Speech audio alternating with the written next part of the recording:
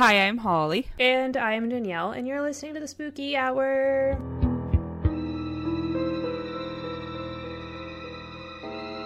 Whee! No more da-da-da. Ooh, you should make it the Halloween, but Christmas-fy it. Christmas-fy it? Christmas. That's going to take some work. I mean, I have to sit and think about that. I feel like I need some bells, some jingle bells.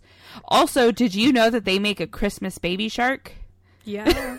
Didn't we find that out together? Yeah, we did. Okay, I just wasn't sure if you remembered because I feel like that has to happen. Yeah. It's I actually listened to Baby Shark the other day for the actual lyrics of it, and I'm like, this is fucking stupid. They're all just different sharks, and then they want to go hunt. They want to eat, yeah. And then it's swim away, and I'm like, this is really what we were so obsessed with. I think we got to the beginning of it, Baby Shark, and we were like, ha ha ha, this is so funny, and then hammered. And then that was it. That's as far as we got. Yeah, because you're just laughing so hard. I played the Christmas one for my sister, and she fucking cried. Did she actually? Yeah. Is she okay? She's so cute. No, she's not. She's very unstable. I was gonna say.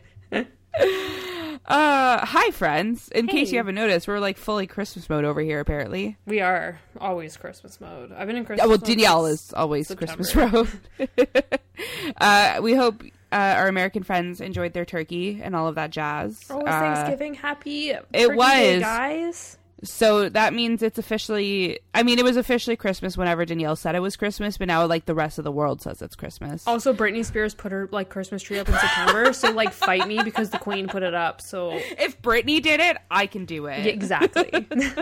I love that.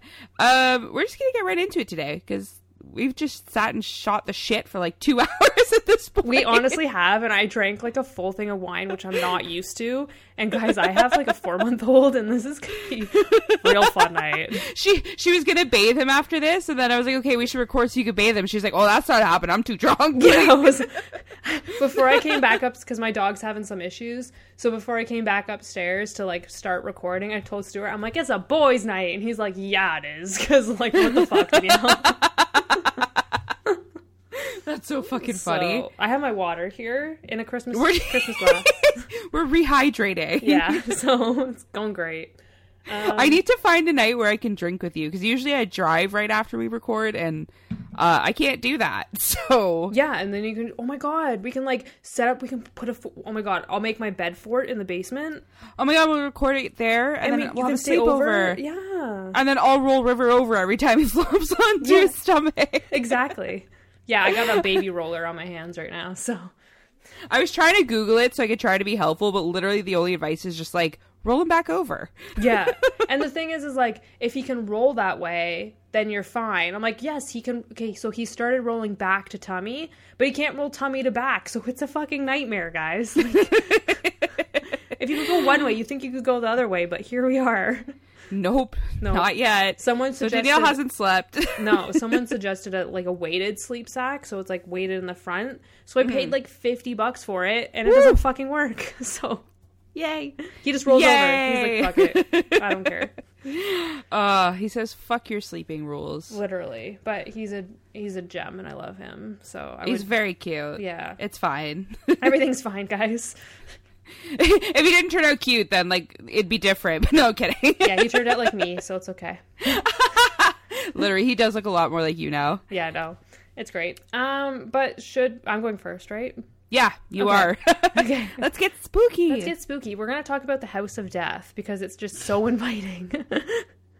That is so dark. I love it.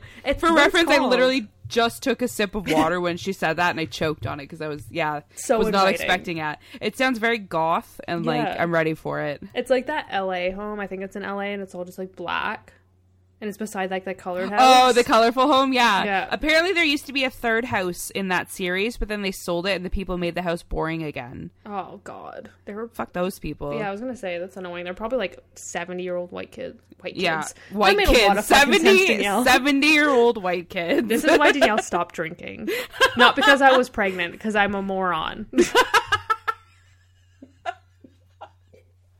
I fucking can't with you. Okay. So this house is located on 14th West. Fuck me. I need therapy. I thought I was going to be the bad one this week because I'm so exhausted, but... This is just so funny. Okay. I'm going to call my mom. Mom, I need help. Okay, so this house is located on 14 West 10th Street in Greenwich Village in New York. So it pretty much looks like any New York, like, townhome that you picture, like the red bricks and, like, the 4 or 5 stories tall. The home itself... The tall, skinny ones? Yeah, like the really, really nice ones. So the home itself was built in 1856. So at first, it was home to the wife of the founder of the Metropolitan Underground Railroad and then the Broadway Underground Railroad. So this dude's name was Mr. James Borman Johnson. Your name is very boring, so fitting. There's also like 4 of them. That's excessive. Yeah, it's a lot. After his death, his wife and like widow moved herself and her kids into the House of Death in 1880s. So it wasn't called that, but I don't know what else to call it besides the House of Death. So that's where they moved. Just keep saying it. It's awesome. Yeah. So it was then sold to Fred H. Andrews. So like that makes me think of the guy from Riverdale, like the dad from Riverdale. Oh my god, you're so funny. I haven't watched that show in forever. I stopped just, watching it. Progressively getting worse. Oh, it's so stupid. No, I'm sorry. The first couple seasons were like great, and then just got real dumb. Dude, the second, what was it, like the goblins or the gremlins or something? Oh my god, the gargoyles. Gargoyle. Yeah. Was it that? Yeah, I was like, I'm over it. Yeah, I can't do it. So while he lived there, he was he was cycling down the street from like the home, and he ended up hitting an 8-year-old, breaking the kid's leg. Apparently Fred was arrested and charged but released after like the first day. So that was kind of like the weird thing that happened to somebody that was living in this home. He was kind of like charged and like arrested for like running down a child on his bicycle. Granola Didn't even know that was a charge, but granola munchers. So in the 1900s it was oh my god. So oh no. I wrote, it was supposed to say it was then home too, but I wrote it was then ho too. Oh god. Samuel Clemens, who is better known as Mark Twain. So he lived. Oh shit! Yeah, that's funny, right? So he lived in this home for about a year. At the time, he was going through like bankruptcy and was writing as much as he could to try to get some money. Apparently, Mark Twain wouldn't be our friend like at all because he was a skeptic. So. Not friends, Mark. Not friends. He didn't believe in the paranormal? He did not. Wiener. Right. So he did write that in like this death home that a large piece of wood, like the kindling, moved in the air by itself. And then what any normal American would do, he got his gun and shot at it. For fuck's sakes. I'm sorry. He shot the wood. He shot a fucking piece of wood. Floating wood. Yeah. He told that wood. He told me right. So apparently the wood fell to the ground and a few drops of blood, but that was it. Like he said it was a rat, which is like I believe it here in New York, and there's more rats than there are people. But there was like never a body of a rat found, so there's just like random blood, and I don't believe that's ghosts creepy. bleed, but like it's creepy, right? Yeah, that's really creepy. Yeah, so Mark stated that, again, it was a rat, but who knows? To this day, his spirit is said to haunt the halls of this home. He's been seen in the stairwell and just, like, walks up and down. Like, imagine being stuck in a ghost loop where you have to walk up and down the stairs. Up and down stairs? That's exhausting. Like, working out after death. That's fucking hell. That's gonna be my hell, That's literal hell. So by the 1930s, a lot of homes in the area were being converted into apartments, and the House of Death was no exception. It had been changed into 10 apartments, but they were like more like condos. So they were like still like really sophisticated and nice. Yeah. In 1937, a mother and her daughter were staying in the apartment, like in one of the apartments, and apparently they, and I quote, bumped into Mark Twain's ghost. He was just sitting on the window ledge, like just chilling. Just chilling. Yeah. He then spoke to them saying, and I quote, "My name is Clemens and I has a problem I gotta settle." Imagine. Yeah, I'm being dead serious. Imagine being this famous fucking writer and being like, I has. Remember, I has cheeseburger? Yeah, I has a problem. So after saying this, his spirit disappeared. So no one understands why he is seen at this place. He didn't die there, right? No, he didn't. He actually died in Connecticut. So not in New York. But I guess something that's in this apartment or like the home, what it once was, is like holding his spirit there. Yeah. Or something. Maybe he's like one of those spirits that can like jump from like place to place. A traveling spirit, if you will. He has many places to go, okay? Many. So in 1957, Jan Bryant Bartell and her husband moved there. Wow, I'm a fucking idiot. I was writing this so sober. I was like, in 1957, Jan moved there. And then it was like, and they moved there in 1957. So I do shit like that all the time. A++. So she was a writer, a poet, and an actress, and apparently an apparent like psychic. So they moved into the top floor apartment. Immediately, Jan started to see and hear things and said that, and I quote, a monstrous moving shadow would follow her around the apartment. She also wrote that she saw an apparition of a man standing in the hallway. Apparently, food in the home would go bad within like a day or so, like full on mold and rot. That's so annoying, right? Like imagine pain. Like, buying like apples and like putting them out and like the next day like instant rot. I'd be so mad. It happened to me with a pomegranate, and if you guys know how like expensive pomegranates are, you'll know my pain because I was real mad. It's like every item in the home turns into an avocado, essentially. Literally, absolutely. So their animals would also randomly become aggressive and bark at nothing. So Jan invited a paranormal investigator to like investigate the home, and this person said the home itself, like including all the apartments together, had 22 spirits. So one of those was Mark Twain, another is a woman in a white dress. There's also a little girl and a gray cat.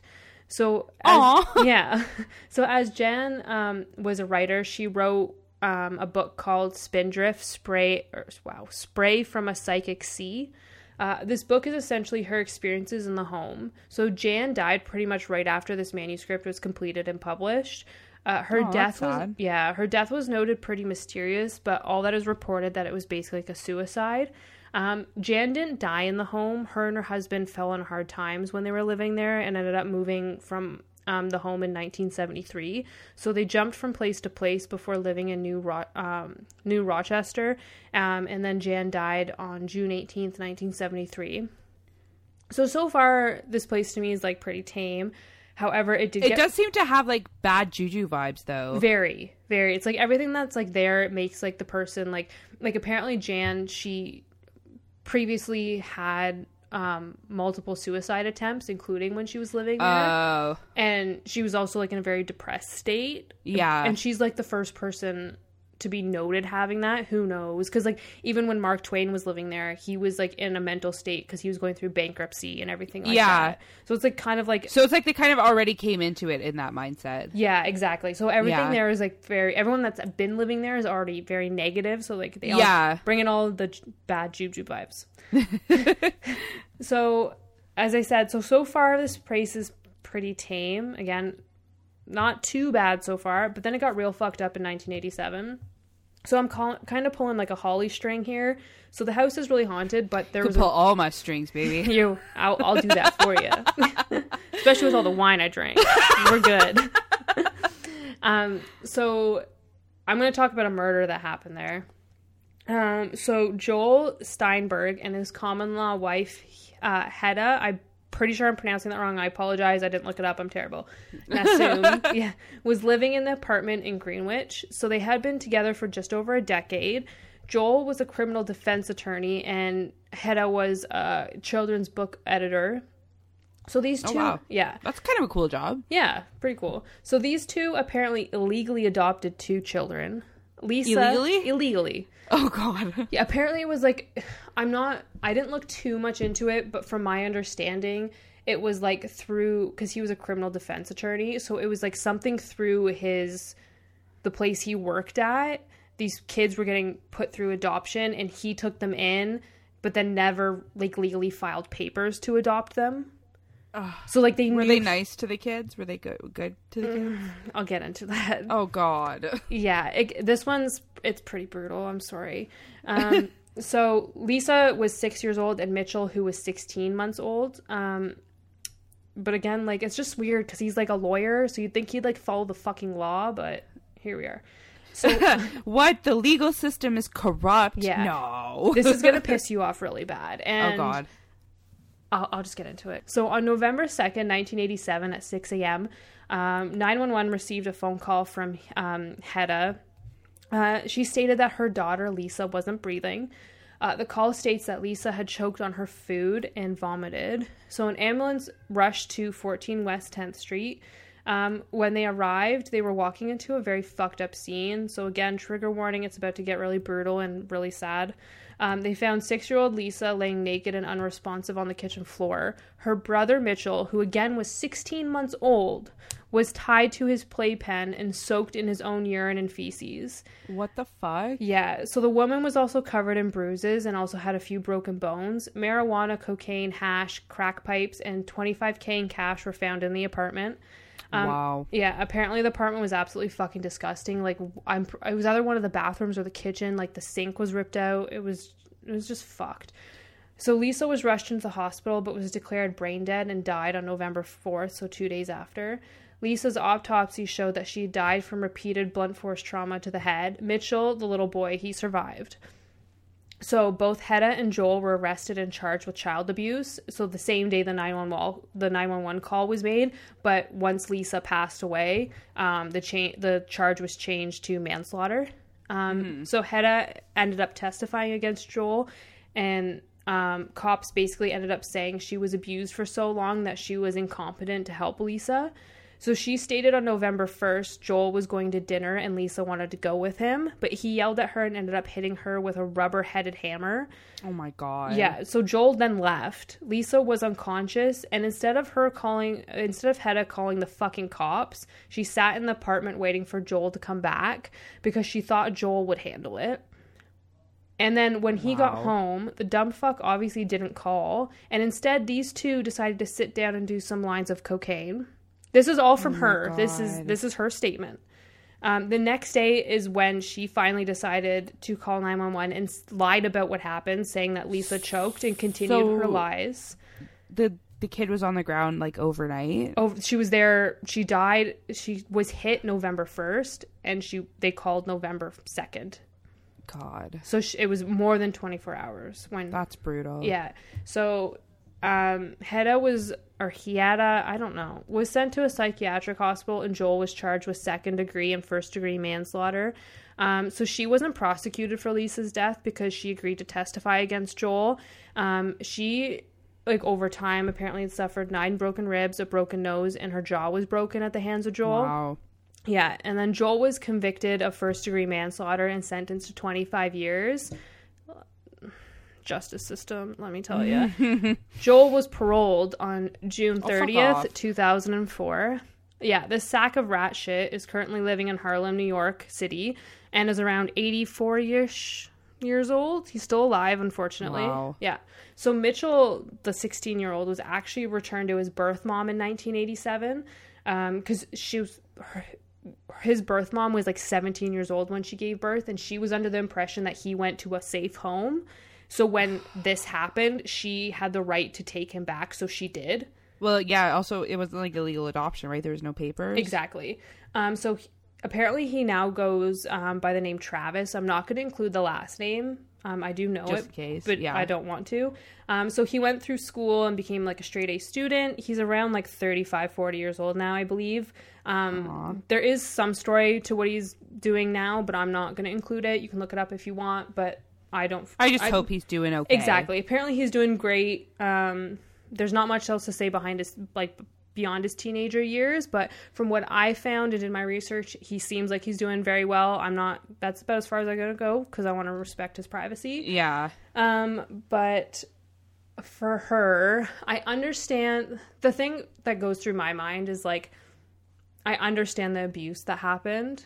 But to sit there and have him come back and be like, let's just do cocaine, that's what bothers me. That's the part that bothers me. And it's so hard because of the trauma she was put through, you know? Yeah, I'm trying to come up with an eloquent response because trauma and abuse does cloud your judgment. It completely affects the mind. There's cases where it shows literal brain damage where there's black spots in your brain and stuff from the abuse, but and the fact that it comes down to, did she know right and wrong in that moment? Exactly. And it's kind of hard to be there's evidence of her being abused, and I'm not arguing that. It's just really hard to be this 6-year-old literally died in front of your eyes and you'd rather do drugs. Yeah, it's hard to say that she didn't know that was wrong. Especially when he wasn't there. He left. He killed her and then left to go party with some friends. It's one of those cases where, like, no one really wins. Exactly. You know? It's hard. It's very... And the fact that he's out now makes me even more mad. We all know that's wrong. That one's definitely... fucked. Yeah, that's fucked up. Good old justice system. But that all happened in the House of Death. So apparently this place is still, like, noted for Mark Twain's apparitions. People still see him to this day. People still live in this apartments, and I've noted apparently the little girl's spirit is there. I was just gonna ask that. Yeah. Poor thing. Yeah. And it's absolutely heartbreaking to see it, and her little picture, it's so sad. Aww. Yeah. But yeah, that's the House of Death, and now I'm gonna go drink more wine. Yeah, shit, I need a drink. I don't need to laugh. That was dark. Yeah. Like, I knew it sounded dark, but, like, that's dark. It's not going to get any lighter with me, unfortunately. It never does. It never does. Wow, that's crazy. Sorry, that fucked me right up. Are we just going to get into mine? I think we should. Let's just do it. I don't really have anything left to say. I'm just like, that's fucked up. So today's murder is, like, really, really dark, and there's a small connection to one of the most notorious serial killers of all time. Shit. This case had, like, a lot of little twisty turns in it, so I thought it was kind of fun. Oh, not fun. I hate when I do that. It's not fun. It's thrilling's not even any better. You know what it is. It's mentally exciting. Thank you. You're welcome. God. So Arlis Perry was 19 when she married her high school boyfriend, Bruce Perry, and moved from North Dakota to Stanford, California. I believe Bruce was the only one that attended Stanford University there, but she moved there to, like, be with him or whatever. So the newlyweds had only been together 2 months when an argument broke out on the evening of October 12th, 1974. Apparently they were fighting over tire pressure, which is, like, the Literally most married couple argument I've ever heard of in my life. The way Carl yelled at me to take the nail out of my tire, and I was like, I'll do it when I have to. It's fine. Me and Stuart argue over, like, when we fold laundry, who folds it better. So yeah, I won't fold Carl's laundry anymore. That's all I'm going to say. No, fuck it. So anyways, the fight was pretty bad, and Arlis, who was extremely religious, went to Stanford Memorial Church, which was, like, on the grounds of the university, to pray and find some solace after the argument. Bruce waited up for her, but by 3 a.m. he knew something was wrong. Bruce called the police, and they did a sweep of the area, but found that the church doors were locked, and they didn't bother entering. So I'm guessing praying didn't help. Praying did not help. Okay. Praying definitely didn't help. Okay. So the police reported back to Bruce saying they had no findings and just to go to bed, essentially. Good job. A++. Yeah. It's great. At 5:40 a.m. on October 13th, a campus security guard named Stephen Crawford, who was a former Stanford police officer, called the station to report that there was a body found inside the church. He allegedly told the operator, "Hey, we've got a stiff here," which is, like... What? Real nice. Can you imagine finding a body and saying, like, how fucking disrespectful how desensitized you have to be? Yeah. And at least 3 different articles said that. So it's disgusting. Yeah. So the security guard told police that he had locked up the church just after midnight and claimed he had rechecked the doors around 2 a.m. and found they were still locked. When Stephen Crawford returned to the church at 5:40 a.m. To open for the day, he said he found the west side door open and that it had been forced open from the inside, and then he discovered Arlis's body. So Arlis Perry was found dead in the church, laying face up in front of the altar. There's some graphic details incoming here. Her hands were folded across her chest, and she was naked from the waist down. She had an ice pick going right through her head, puncturing her brain. What the fuck? That actually just gave me full body chills. Like, oh my god. Yeah, a lot of officers on the scene said it was, like, the most gruesome murder they'd ever seen. And they described it as, like, almost not believing it was real because of... Yeah, so that was determined to be the cause of death, but there were also signs of strangulation found during the autopsies. Investigators also found 2 of the 3-foot altar candles, you know, the big ones that they have, you know, at the front of the church. No. Okay, they got big candles. I knew you wouldn't know. So the candles are 3 feet long. One was used to sexually assault Arlis, and the other was placed... What? Yeah. I didn't want to go into too much graphic detail, but they found it in place still. That's how they determined that. That's fucked. The other was placed under her shirt on her chest. Her jeans were placed over her legs, and they were shaped into like a diamond shape.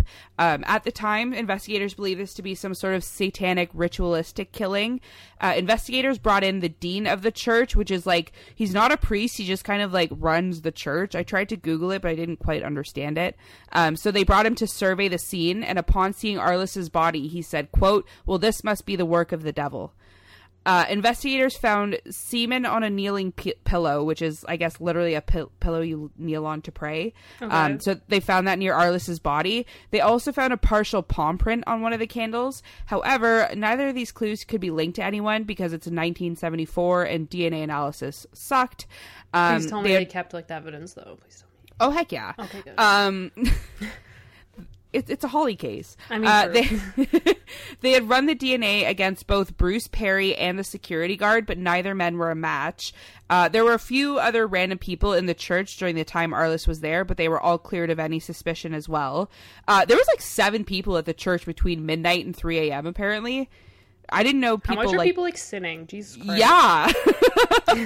Yeah.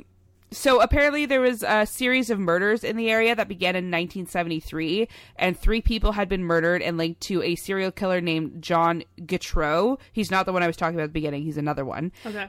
So investigators looked into this connection as well, but there was really nothing there. And just like that, the case went cold. There was no real leads to follow, no suspects, no science, nothing. Until a package arrived at Deputy Sheriff Lieutenant Terry Gardner's office in Ward County, North Dakota, where Arlis was from. Mm-hmm. So not the Stanford police where the murder took place, but where she was from. In the package, there was a photo of people taking part in a satanic ritual and a book called The Anatomy of Witchcraft. While flipping through the pages of the book, he found writing scribbled along the margins of the pages. These messages read, quote, "Arlis Perry, hunted, stalked, and slain, followed to California, Stanford University." The package was sent by none other than the son of Sam, David Berkowitz. Fuck off. Yeah. So, I'm not going to go too far into the son of Sam because you guys should know that by now, but a quick summary on this whole new satanic angle just to loop this all together. So, after his arrest in 1977, David Berkowitz told the police that he had been instructed to kill by his neighbor Sam Carr's dog. The dog's name was Harvey. Okay. I do not believe Harvey was a killer. No. So this was obviously not true, and an investigative journalist named Maury Terry wanted to dig into the Carr family involvement a little bit more. So Maury believed that the son of Sam did not act alone in his crime spree, and that he believed he was actually part of a satanic cult. So Maury thought that Sam Carr's sons, John and Michael Carr, were members of this cult, and they helped David commit these murders, the son of Sam murders. That's so fucked up. John Carr, one of the sons, was found murdered 6 months after Maury's interview with David in North Dakota. Witnesses to the murder claim that David Berkowitz not only knew John Carr, but that the pair were involved in a satanic cult together. From Lieutenant Terry Gardner, quote, "These people said that John was the leader of the group, that John performed the rituals numerous times. We know of one case where John killed a German Shepherd dog right back out here behind the building, and they were drinking its blood." Yeah. So when the lieutenant received this package from David, the cult theory kind of blew up at the time and seemingly confirmed the suspicions of Maury Terry, the journalist. Mm-hmm. To add fuel to this fire, there was a rumor back in Stanford that Arlis had met members of a cult in California and had been visiting them to preach the word of God and try to convert them to Christianity. So many people believe that this is what caused her murder. She just pestered them too much and they exacted revenge on her. Mm-hmm. So the rumor mill turned for a few years, but there were no real solid leads to connect the murder to the son of Sam. In 1980, that's all. Okay, that's it. Yeah. In 1981, another detective with the Santa Clara Police Department named Detective Ken Kahn received a letter from David Berkowitz.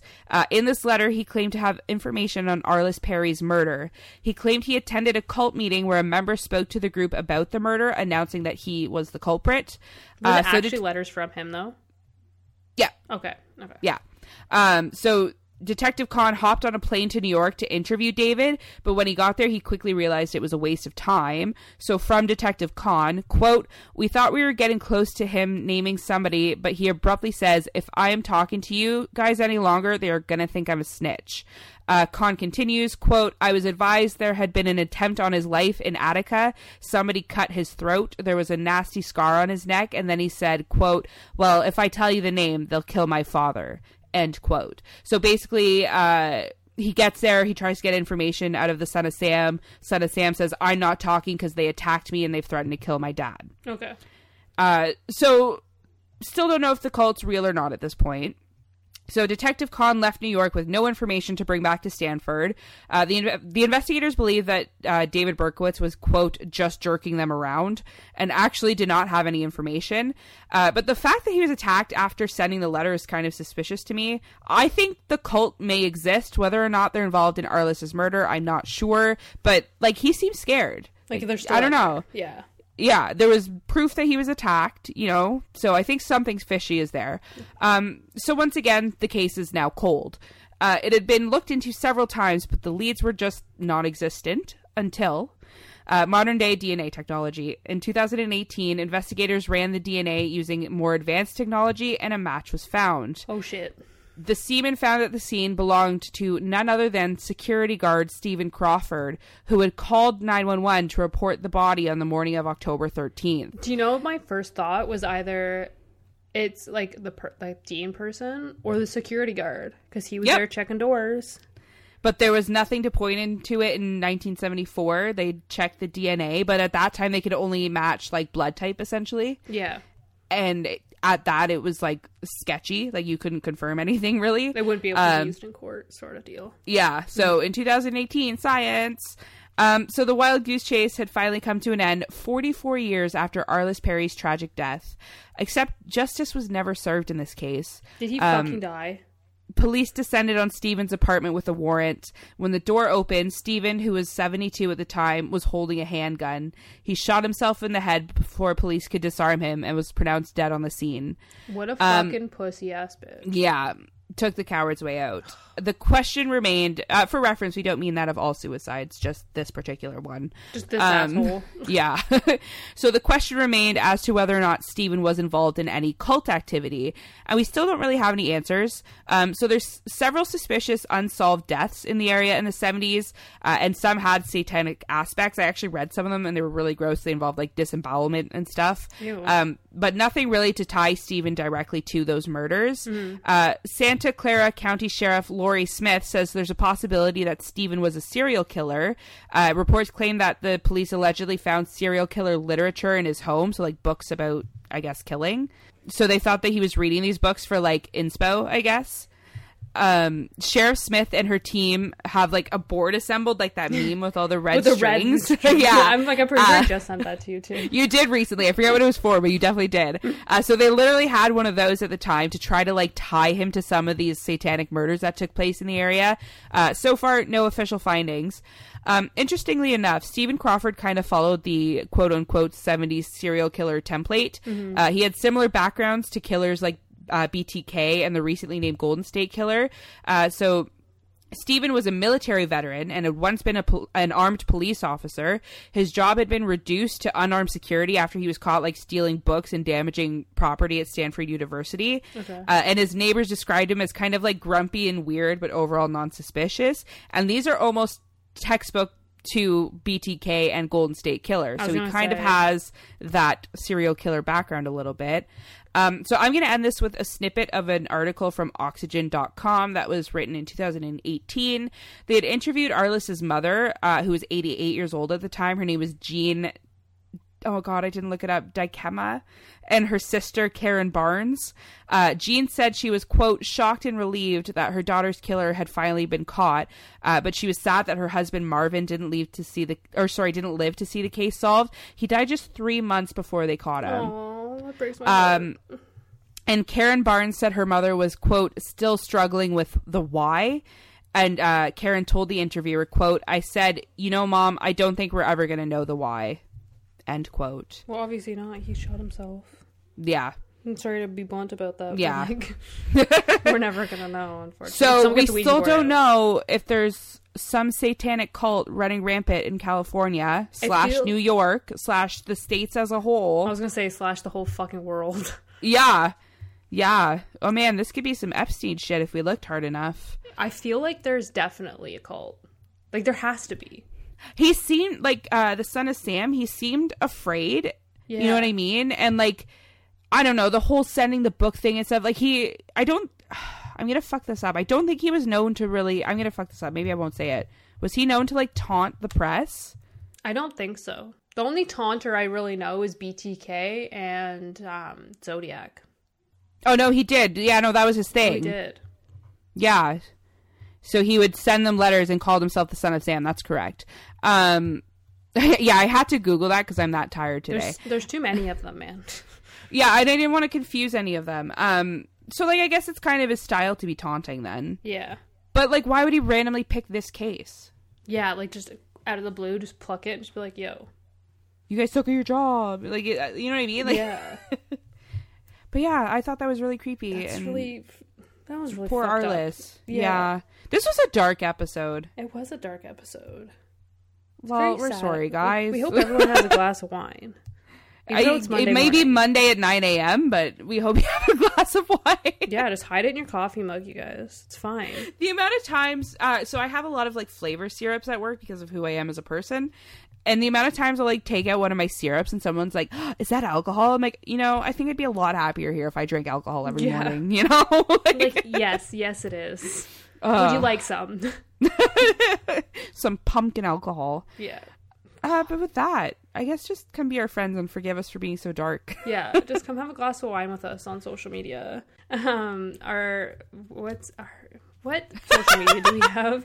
Our Instagram is a Spooky Hour Podcast. We have Twitter at Spooky Hour, and our email is the Spooky Hour Podcast 666@gmail.com, because we are our own fucking cult, but we don't kill people, so we're cooler. We're a cool cult. We're a fun cult. We are. Make sure you send us your spooky stories, by the way. We want to hear if you've seen a ghost, if you've seen an alien. I say this every time. We don't want to know if you've killed anybody. Keep that to yourself. I kind of do. I'll throw you right under that bus. Maybe address that email to Danielle specifically. I don't want that on my conscience. And I guess just stay spooky. Yeah, stay spooky, friends. Bye. Bye.